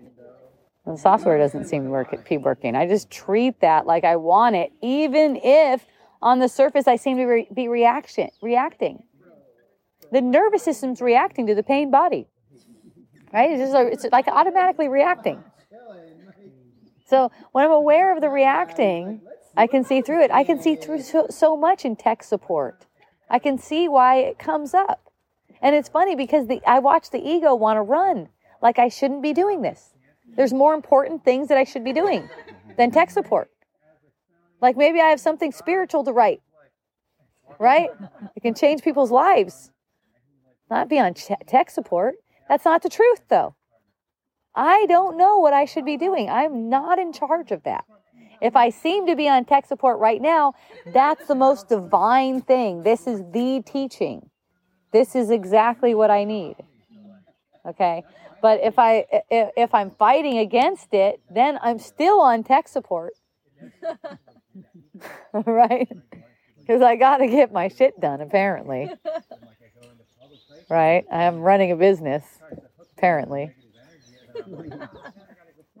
I want my page. I just did a new page. So if you want to check it out, go to miraclebotanicals.com, and like right in the middle on the menu, it says self-care, and there's 2 orange hearts about it. You can go in there and you can see 2 orange hearts right around it. You click on there and you can see the new page that I did, and also a couple banners that I did for first of the year. I got a fat-free body formula.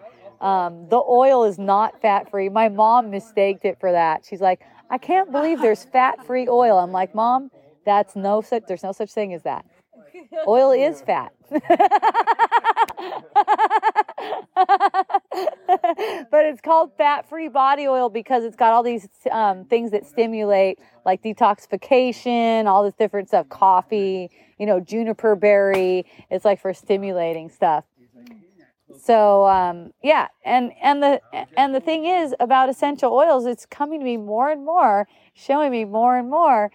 They're just messengers.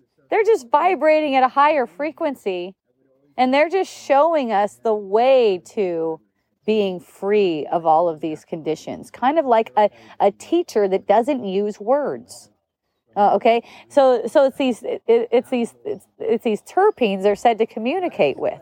These terpenes that are chemicals that the cell recognizes. And it's actually a message like that. So someone was asking me, because a friend of theirs has cancer apparently, and they want to use cannabis essential oil for cancer. And they go, well, I told them, I heard, just a drop on the finger, stick it under the tongue, and that's good right there. And he goes, well, I think that since his cancer is this, he's going to need a lot more than that.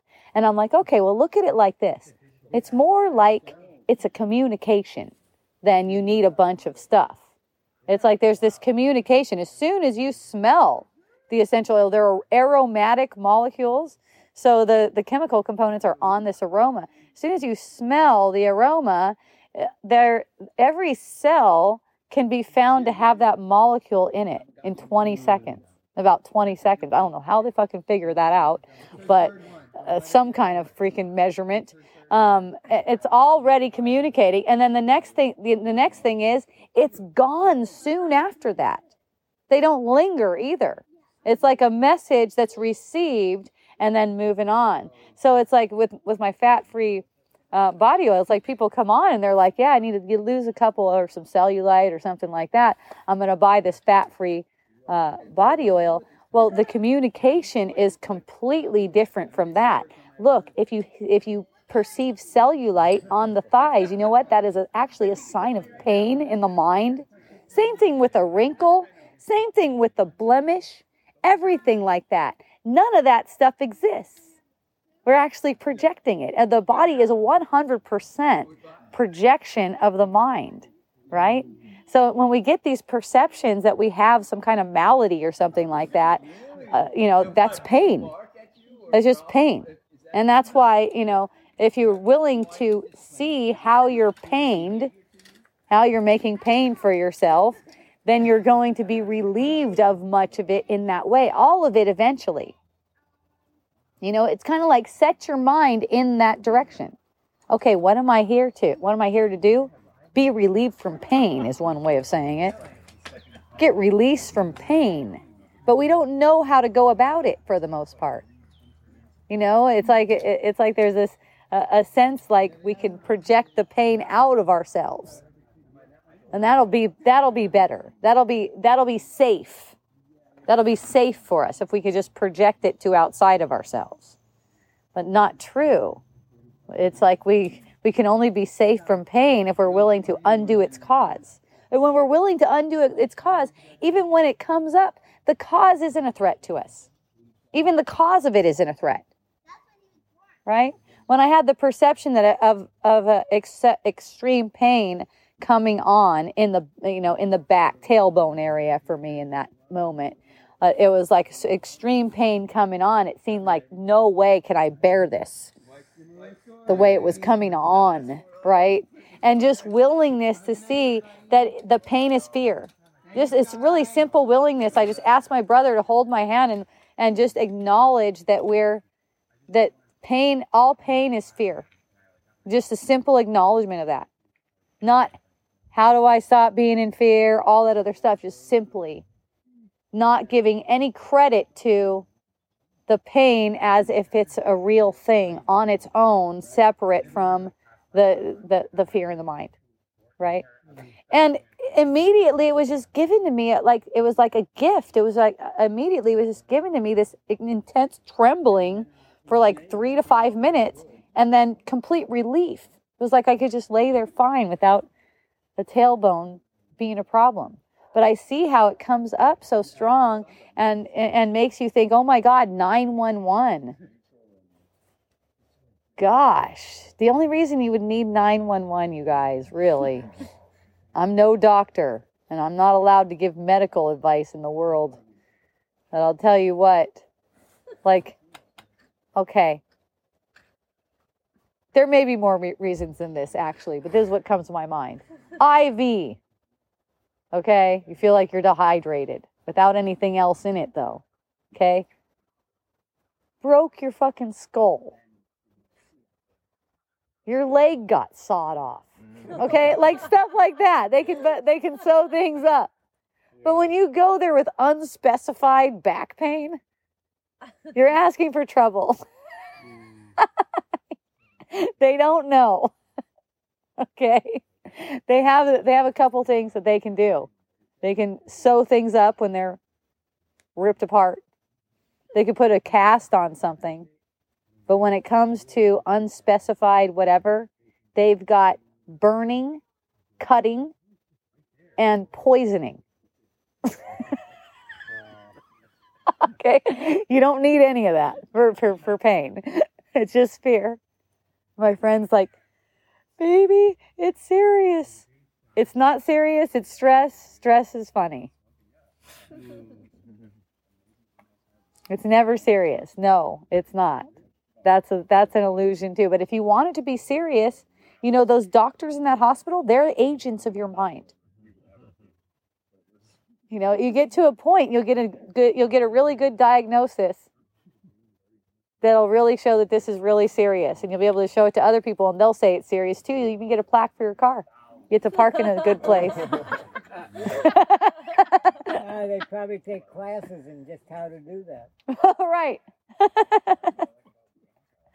Woohoo!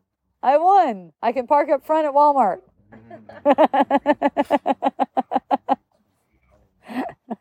It's like you keep on, and it's funny because what I see too is they try. because I went through my son when he was a teenager being pretty much a hypochondriac, right? Where we'd show up in the hospital at the emergency room all the time because he'd be freaking out about something, right? And I'd watch them let him know that it's all in his mind. Let him know. It's basically, in a nice way, roundabout way. You keep on coming in here, bro, and nothing's wrong with you, right? But if you keep on being persistent, guess what's going to happen? You're going to get something. You want them to find something. You're feeling frustrated that they didn't find something because you're not being validated now. You feel all this seemingly physical. It seems like this, what seemed like a benign pimple turned into a big ass herpes sore on your lip.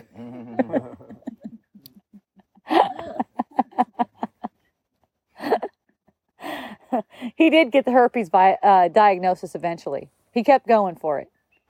He kept going in for it.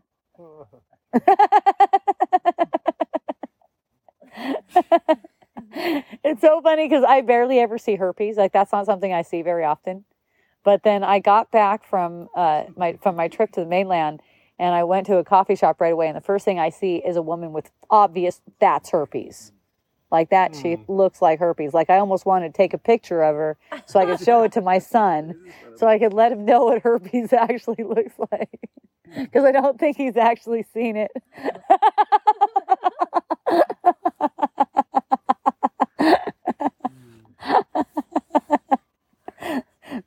But you can. I mean, I got a herpes diagnosis too. I went over to the doctor with some unspecified something on my face, and I go, hey, do you know what this is? I want to get this off. A couple sores. Oh yeah, it's herpes. I was like, oh, herpes. Okay, well, all right, no big deal. Give me the medication. This is back when I was like 20 years ago or something. Take the medication. Take the whole round of medication. It's Valtrex, really well known for herpes. I always saw it on commercials. And yeah, that's how you know, right? I'm like, Valtrex, I've heard of that shit. All right, so I take the whole round, show up back at his office with the same shit on my face. And then he's telling me I didn't even take the medication. I'm like, that was one of those awakening moments. Very interesting. All right. I didn't even argue with him about it. I don't know. When it comes to taking something, I've always been like ridiculously anal. Like, I will take it at the right time every single time. But like, I didn't need to argue with him. I was just kind of like curious that he would say that.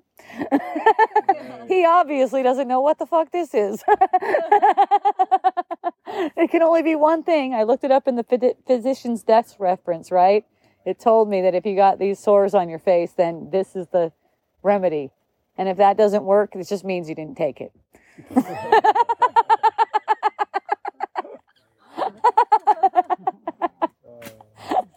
Right?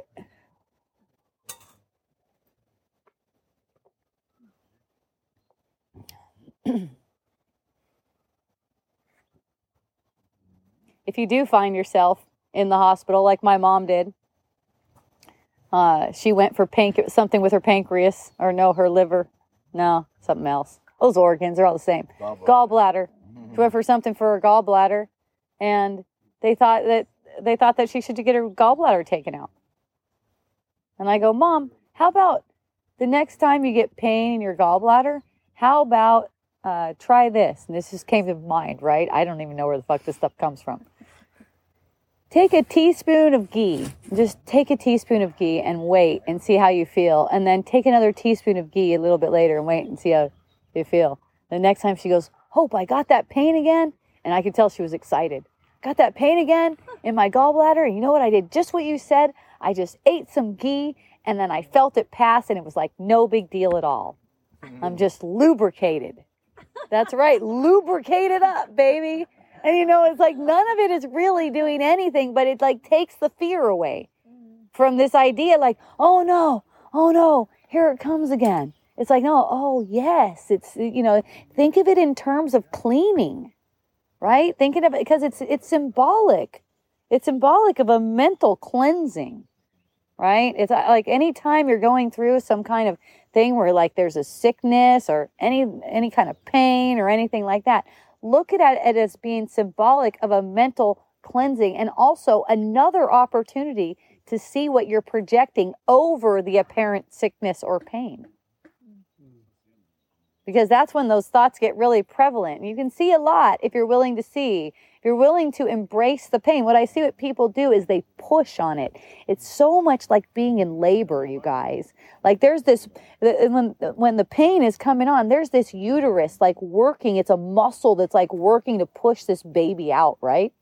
And what the mom is normally doing is fighting that flow. And that's what's causing the pain.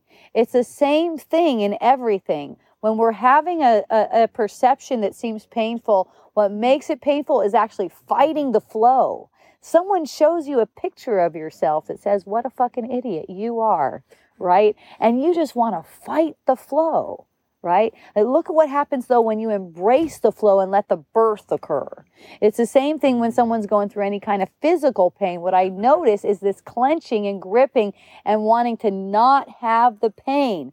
That's what makes it pain in the first place. Wanting to not have it and not wanting to not have it. Look, it is fear. It is manifest fear. So when you're willing to see that it's manifest fear, what is there to resist? So when you're going through it and you're finding yourself resisting, right?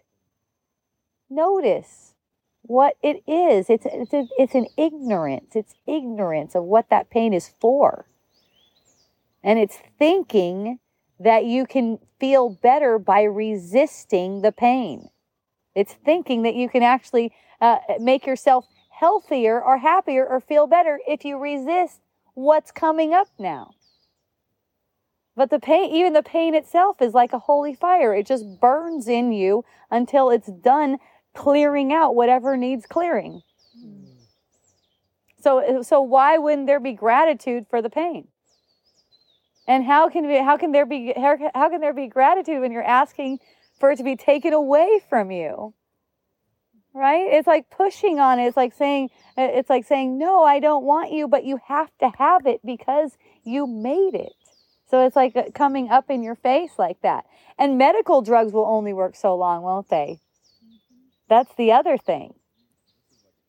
People go to doctors to get these medical drugs, these painkillers. They're only going to take you so far.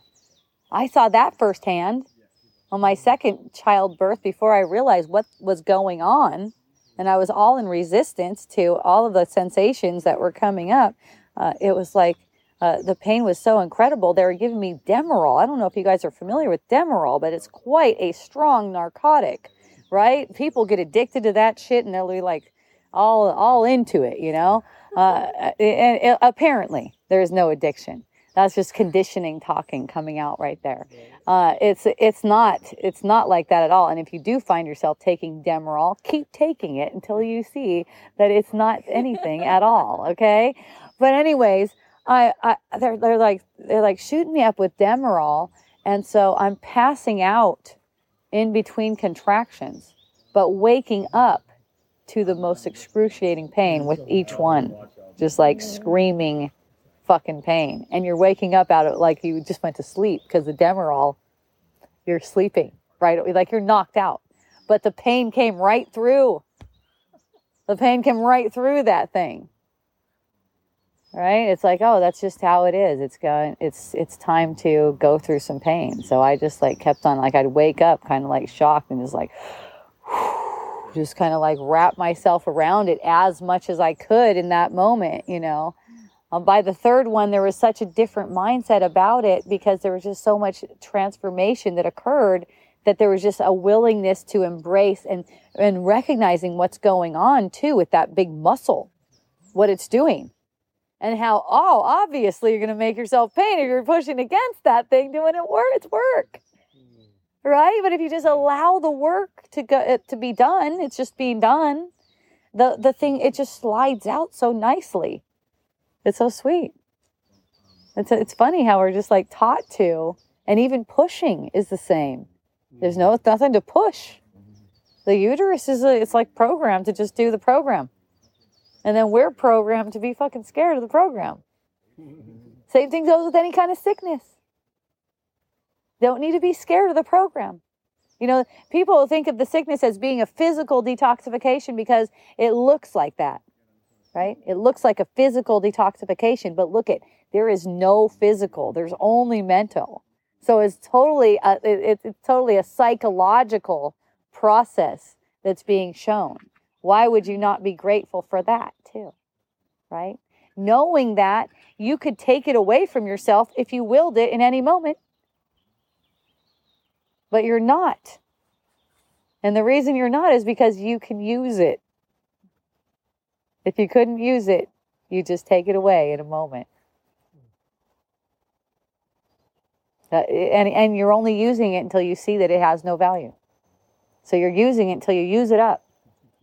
That's why I'm like, hey, man, if you're doing whatever you're doing, keep doing it. Going out and fucking a bunch, whatever it is, just keep doing it. Because you're going to see through it. It's all blessed. It's so funny how the ego wants to get on these things about what you're doing.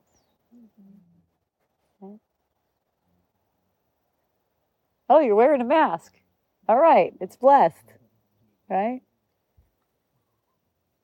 Oh, you got 6 boosters. All right, that's blessed too.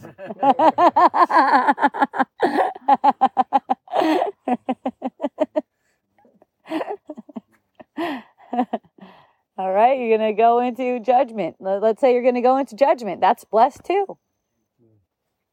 You know, I've had my kids try to convince me that something's wrong because of something they're doing. Like, for one of them, Mom, I don't agree with you. That's great. Glad about that. That means you didn't just get conditioned by me. You can come up with your own interpretation. You can see for yourself instead of being a parrot. Right? Or this is not okay. Something's wrong. I had one big boy telling me something was wrong with my little boy for a little while. And then he realized he's okay. I'm like, I know. It was about you. It wasn't about him. You were feeling not okay with yourself. So you're making it about him. That's all.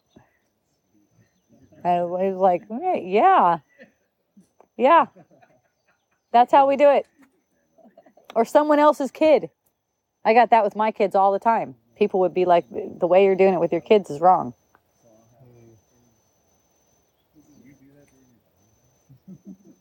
Never send your kid to school.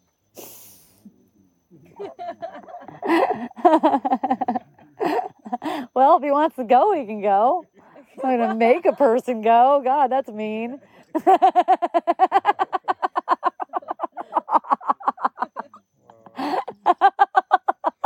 Where do we get the idea that in order to make a good society, we should be making people do things against their will? And punishing them to correct them. How is that going to make them into anything but murderous, you know? Everyone's just trying to control themselves and make a facade so you don't see the murderous thought. I mean, I think that's so cute about myself. I love that about myself. I mean, it's just like, that's the thing. That's really the key to seeing and being healed of this thing, is being like really, really loving and gentle with it, but being aware of it. Because the key for the ego is to keep it hidden. Keep you from seeing it. You make a choice and cover it up immediately. You make a choice to be murderous and cover it up immediately, though, because you don't want to see that about yourself. But it seems like the only option. That's why you're making the choice in the first place. Just because it's not exposed to the light of your awareness yet. It seems like it's the only option. That's the only reason you're making the choice. The only reason you're covering it up is because you don't want to know you have to make a choice like that. And you don't. So, hooray, everyone. Yay. Yay, I'm so grateful for all of you. Thank you. I'm still doing this every week at the Trading Post for now. We'll see what happens. I'm always open. So, you know, it's like, for me, it's like really fluid and flexible. But I feel like I'm going to be here next week at this moment. And I will be on a trip February 1st through 8th. So whatever Friday and Monday fall in there. Friday, I definitely won't be doing it because I won't be physically here. I'll be in Chicago. But Monday, I might do it because that's a Total Wisdom Dialogues chick. And she's probably going to love it if I do the Monday online one while I'm in Chicago. Oh, yeah. Yeah, so I'll probably be broadcasting. Yeah. Stay tuned. Yes. But other than that, I plan to be here every Friday. Even if I might go on a short trip, but I'm going to leave after it if I do. Yay. Yay. Thank you. I love you, everyone. Yay. Hooey ho.